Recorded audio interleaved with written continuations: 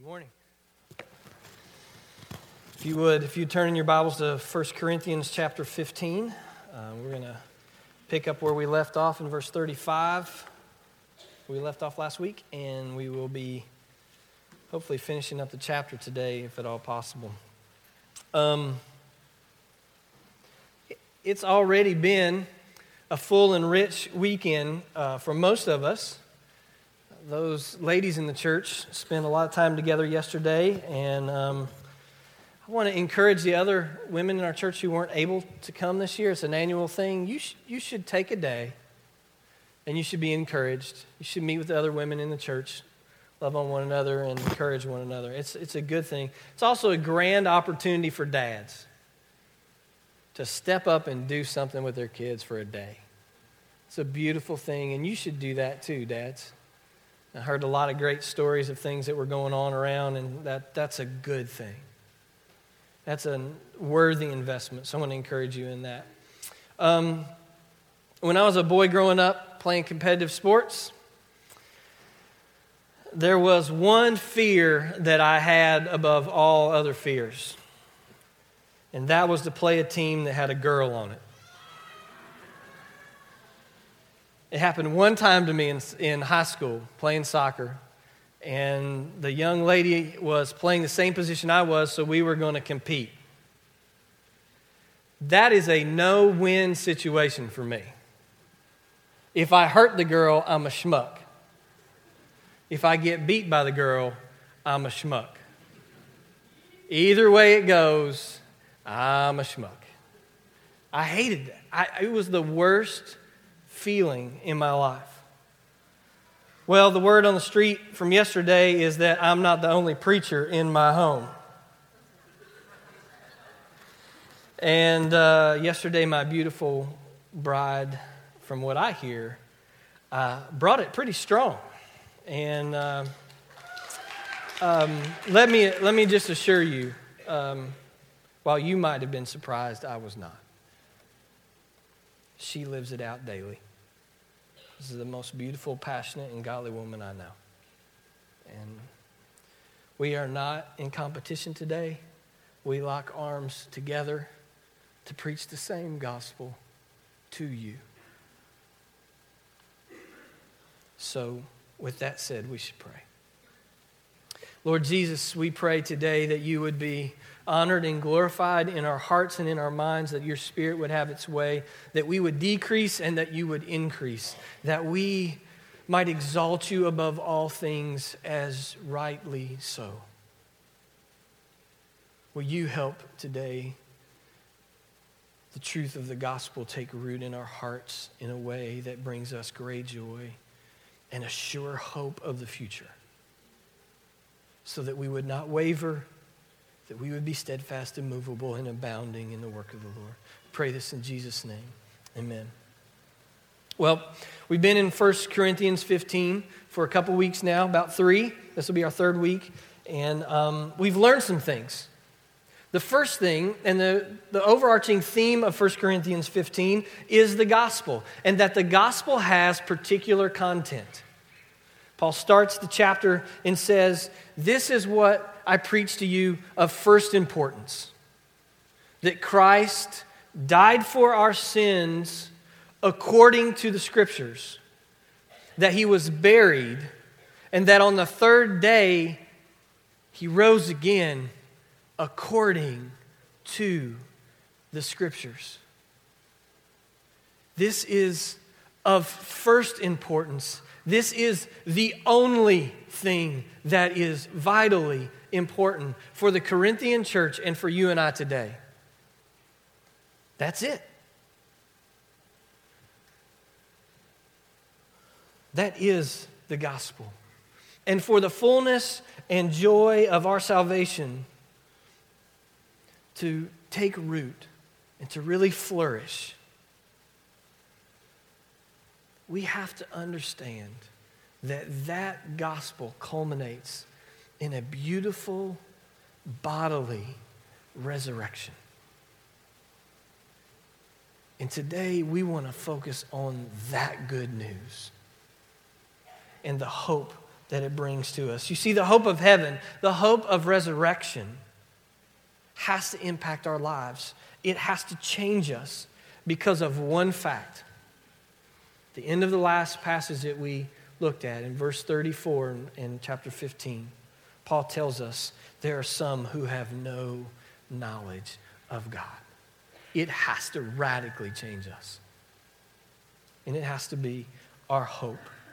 And so with that, with the assumption that the Corinthians were running off of disbelief, not understanding, not really believing in the resurrection, Paul anticipates a question.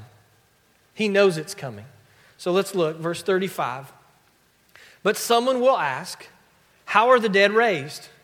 With what kind of body do they come? You foolish person, what you sow does not come to life unless it dies. And what you sow is not the body that is to be, but a bare kernel, perhaps of wheat or of some other grain, but God gives it a body as He has chosen, and to each kind of seed its own body. How are the dead raised? With what kind of body will they have? There's always a skeptic in the crowd.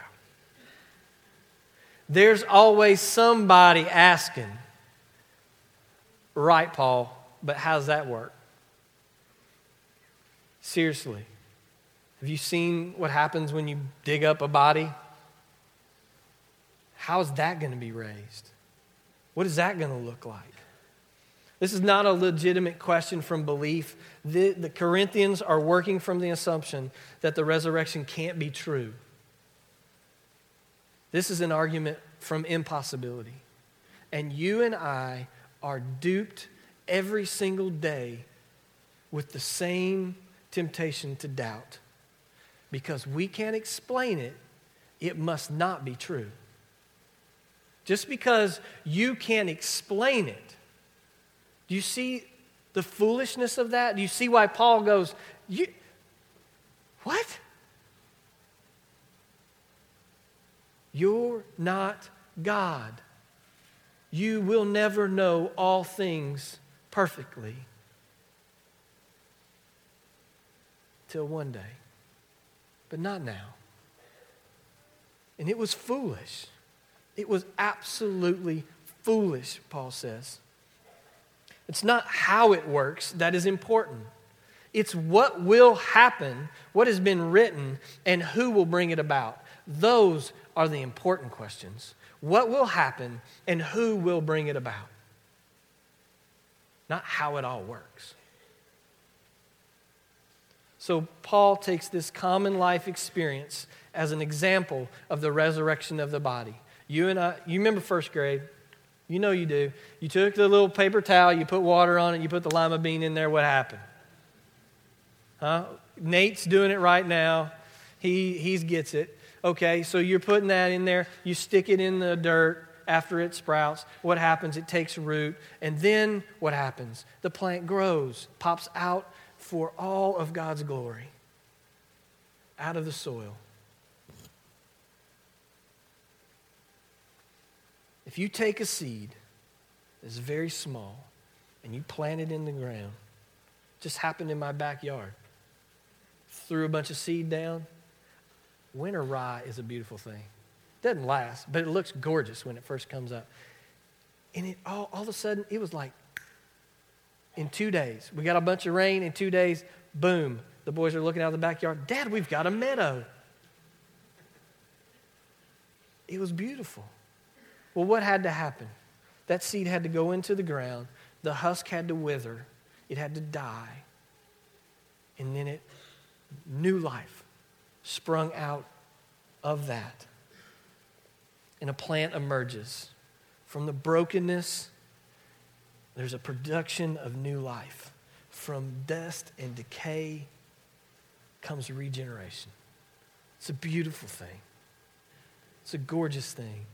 It's a gospel thing. Unbelievable. Paul's illustration is challenging us about our wrong understandings of the resurrection. It's not simple resuscitation. That's not it. That was the block for the Corinthian church. And it's the block for most of us today who claim to know Christ but have no understanding. Can't quite grab this concept effectively. How can a decomposed, burnt, and disfigured body be resurrected? And Paul, throughout chapter 15, wants the Corinthians and you and I to understand that the gospel brings life from death. There is going to be a change. There is going to be a bodily resurrection. Most of us would agree with the Apostles' Creed when it states, I believe in the resurrection of the body. What do you believe about the resurrection of the body?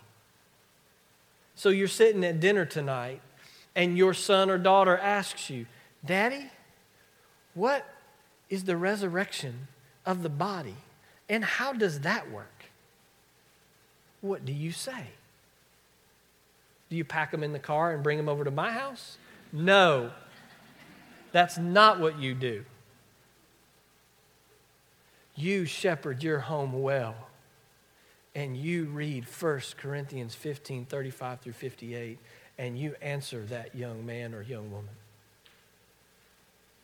It's not about how, it's about what and who will bring it about. So what do you believe? What is Paul trying to teach us through this illustration? He is teaching us that when you bury a body in the ground, it will rise again one day with some continuity, but also radically transformed.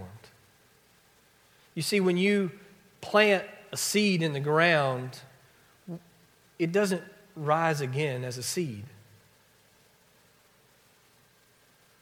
What does it do? It dies and withers, and new life springs forth from it. Now, a wheat seed is not going to produce some other kind of plant. There is continuity, but it is transformed.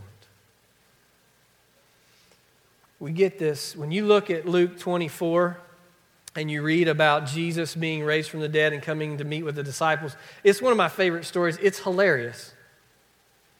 Because they're hanging out together, and John, in John chapter 20, he says that the door was locked. So they're kind of scared of what's going on. They're kind of freaked out about what they've had to been engaged with for the last few weeks. But all of a sudden, what happens? Jesus appears to them.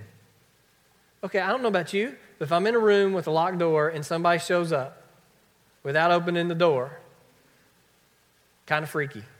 Okay? His first words, what are they? Peace be with you. Why did he say that? Peace be with you. I don't know. I think they were pretty scared, pretty bewildered. What is this? But the beautiful thing is, although Christ was transformed, he was still the likeness of Christ. They could still see who he was. He still had the nail scars in his hands. He still was hungry and wanted some fish. Continuity, but also being transformed. This is what Paul is trying to get through to us today. As they were, 1 Corinthians 15, 39. For not all flesh is the same, but there's one kind of humans, another for animals, and another for birds, and another for fish. There are heavenly bodies and earthly bodies, but the glory of the heavenly is of one kind, and the glory of the earthly is of another. There is one glory of the sun, and another glory of the moon, and another glory of the stars, and the stars differ from star in glory. Just like the plant rising from the dead, God will give you a new transformed body. looking in the mirror and thinking about this is good news. This is really good news. This is amazing. Would you want to go through the rest of eternity with your body that you have right now? Would you really want a body that was riddled with the effects of sin, disease, death? What about those who agonize in endless pain?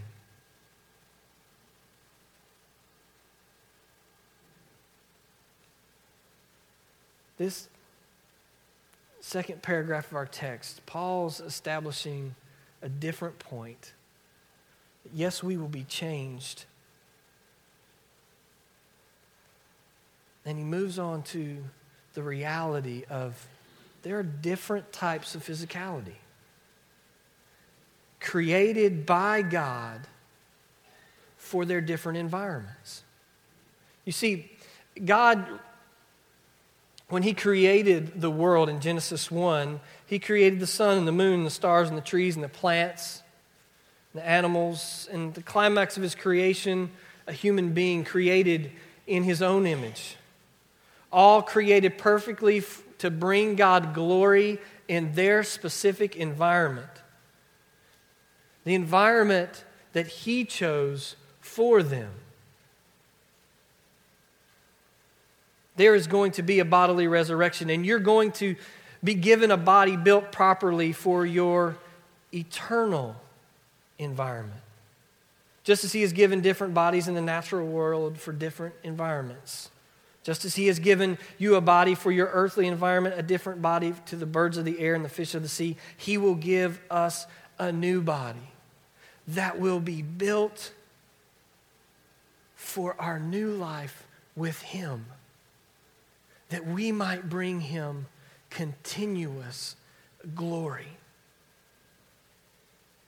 Here's the beauty of the gospel. As with Jesus' resurrection, this will not be a strange distortion of who you are, your original humanity, but will be the very thing we were made for in the first place. The same thing that he made Adam and Eve for, to continuously bring him glory.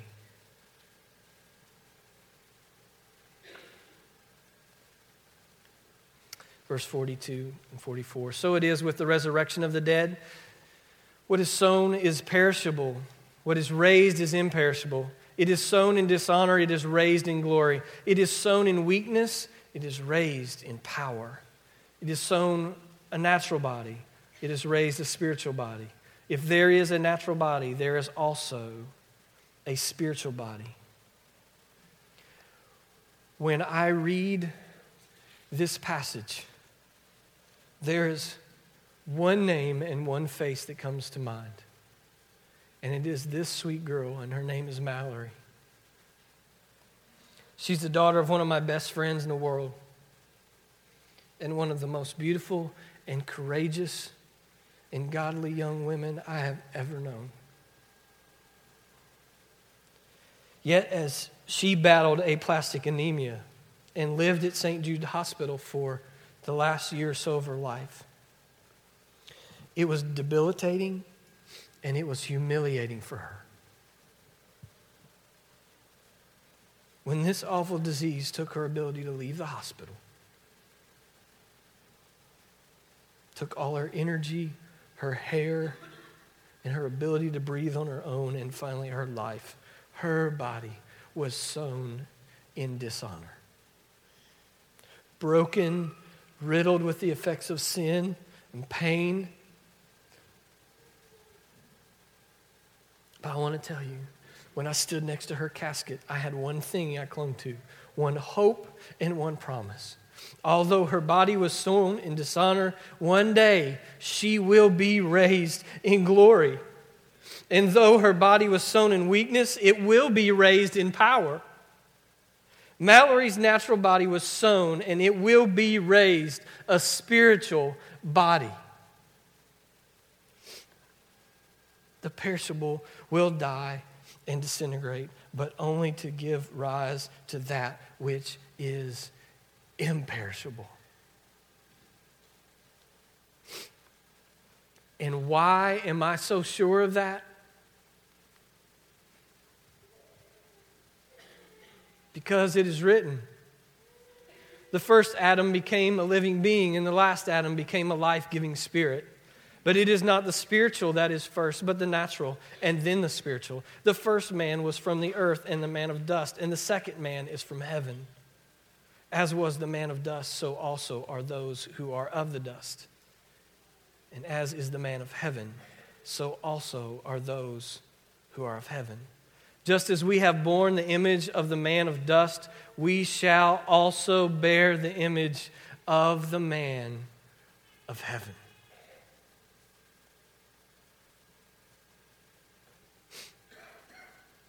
I am so sure of this because it is written. Paul refers to Jesus as the last Adam. Why is that? Because God designed the first Adam in Genesis 1 to be the representative head of the human race. Therefore, when Adam sinned, we all sinned. When Adam died, we all died. We were all born into that death, facing the consequences of our sin. Adam was our representative in the garden, and Paul wants the Corinthians and you and I to understand that Jesus is our representative in heaven and from heaven. That those who put their trust in Him, He represents them. Every human being is going to stand before God in judgment, represented by one of two people. The first Adam or the second. But if you stand before God represented by Adam, then you are condemned by your sin. And you are sentenced to death and eternal punishment. But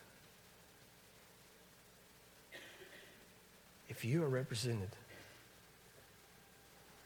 by Jesus before God, having placed your faith in His work alone, as Mallory did, His sinless life, His atoning sacrifice, the power of His resurrection will be applied to you.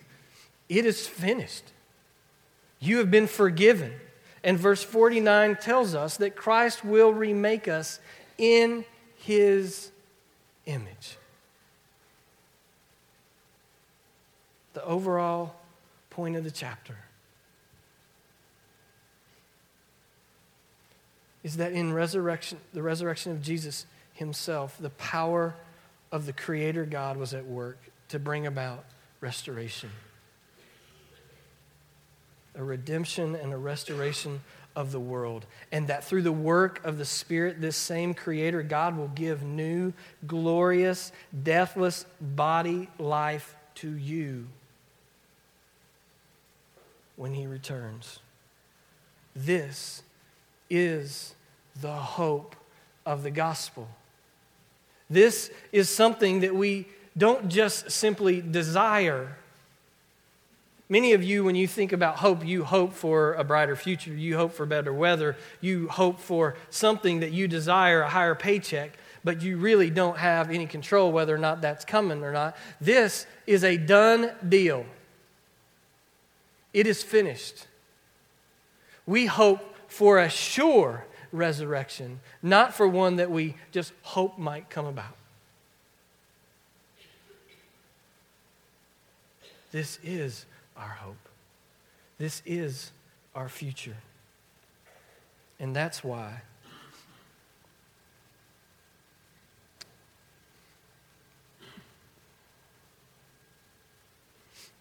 Paul would write in Philippians 3:20-21, but our citizenship is in heaven, and from it we await a Savior, the Lord Jesus Christ, who will transform our lowly body to be like His glorious body, by the power that enables Him even to subject all things to Himself.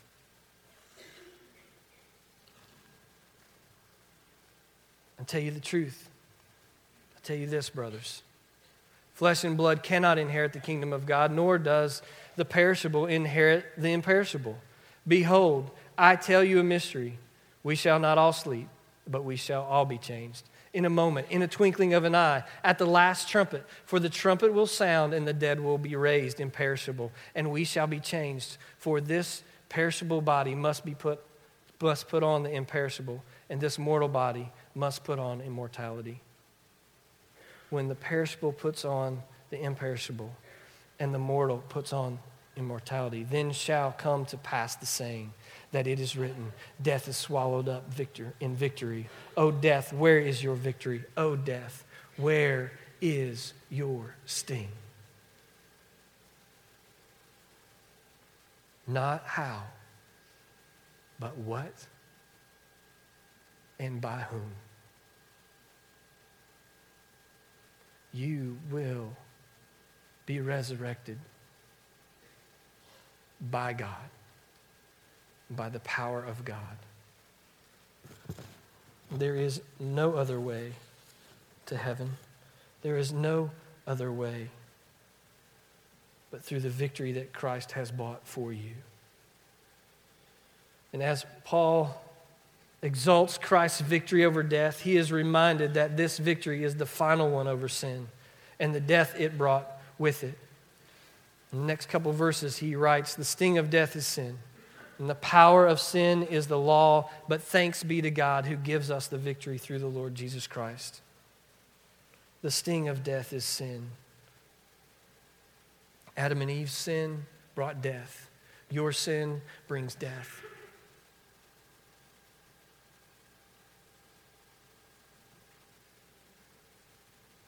The power of sin is the law.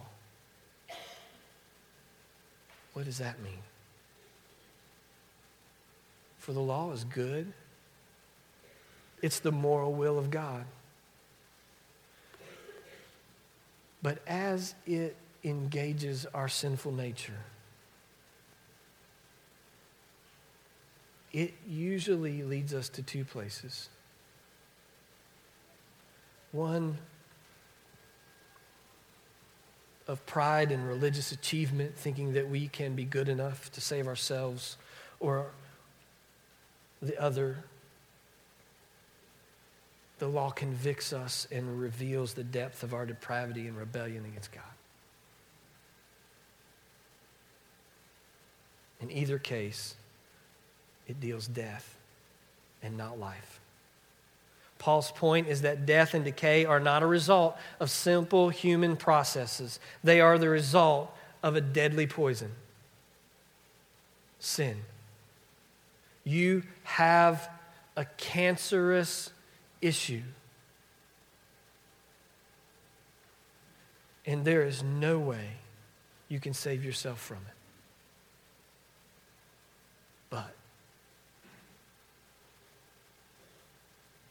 But thanks be to God, because Jesus has conquered death and sin through his death. He paid our penalty for our breaking of the law. He fulfilled the law and consequently gave us the victory over death. So here's the question to you today. What are you trusting in? Your goodness? Your ability to live by the law? Or the finished work of Christ, who died for your sins according to the Scriptures, was buried, and rose again on the third day according to the Scriptures? What are you trusting in? What's the surety of your hope for heaven, for the defeat of death? What are you trusting in? My prayer today is that you will grab a hold of the gospel in 1 Corinthians 15, and you will hold it tight. And you will cling to it when you stand next to a casket, when you suffer, when your body breaks down and begins to die. What will be the surety of your hope?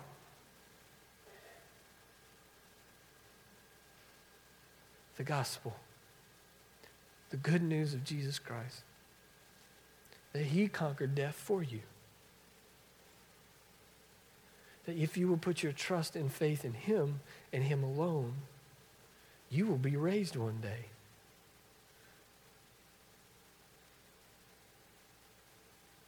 With a body and a life that is imperishable, that is no longer riddled with the effects of sin, but is in the image of the one who bore your sin. It's an amazing hope.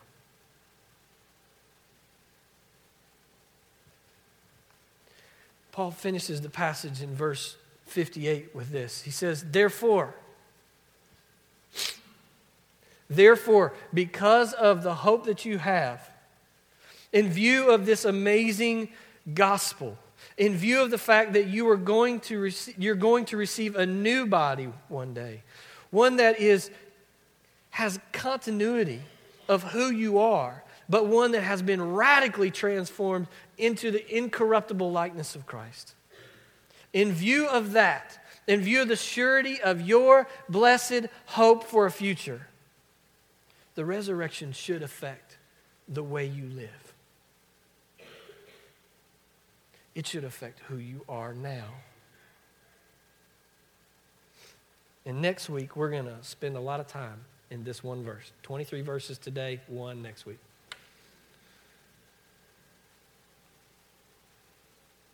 But listen, this letter was not written to missionaries, to pastors, to seminary students. This was written to the church at Corinth, the body, made up of all of her beautiful gifts that God has given. This was written to her. All one body, many gifts, many roles. This is not it's not like this high calling here for just a few. This is your calling. Butcher, baker, candlestick maker. I don't care who you are. This is your calling. This is your future. This is your hope. And it should affect the way you walk out this door and engage people at your work. It should affect the way that you live in your neighborhood. It should affect the way that you treat your husband and your wife and your children. It should affect everything. And Paul calls the church, men, women, and children, be steadfast, immovable. Has the idea of permanence in the wake of some force against it. Every single day, you and I encounter things in this world that beat the hope right out of us because our eyes get affixed to this, to the suffering and to the pain and to the hurt. Paul says, the gospel, it will keep you steadfast, immovable. And then he turns and he says, and abounding in the work of the Lord. Your job, I don't care what you do, is the work of the Lord. He has created you the way He's created you to be in the environment you're in, to bring the glory of the Lord to people, verse 34, who do not know God and have no knowledge of Him.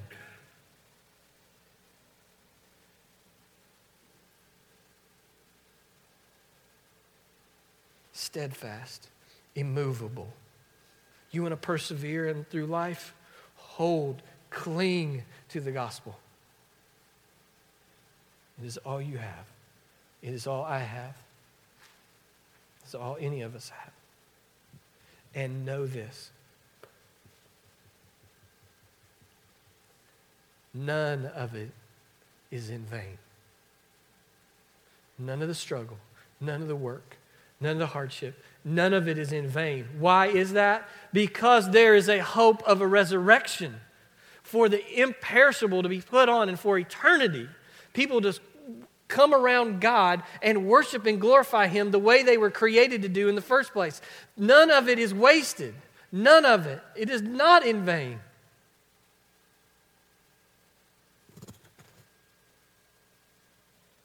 It is for God's glory and the worship of Him from every tribe and every tongue and every nation. And that includes the people across your street, the people on the other side of Wake Forest, to the people in China. And that's the reason every week we're seeing people stand before us and say, we're going. What about you? Where are you going when you walk out that door? Are you going next door? Around the block? To the gas station? To the restaurant? Where are you going? For the hope and glory of the resurrection. The good news that Christ did what? He came. He lived a sinless life. He died for our sins according to the Scriptures. He was buried. He was raised on the third day according to the Scriptures. He is the prototype of our resurrection.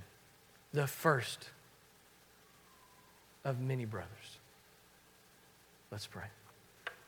Lord Jesus, please, please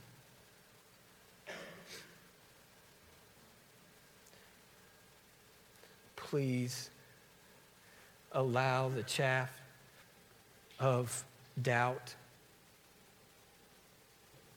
and unbelief to fall from us, that we might cling to your gospel, that we might be in love with you and the hope that you bring to us.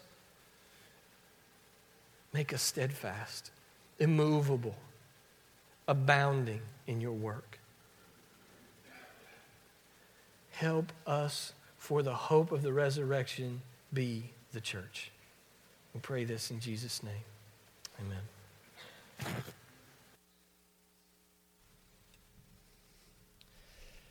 The sting of death is sin. The power of sin is the law. But thanks be to God. Right? So how do we respond to what we've just read and what we've just heard? I think we thank God. I think we celebrate. Amen? So I want to invite you to stand with us. We're going to sing a song. This is a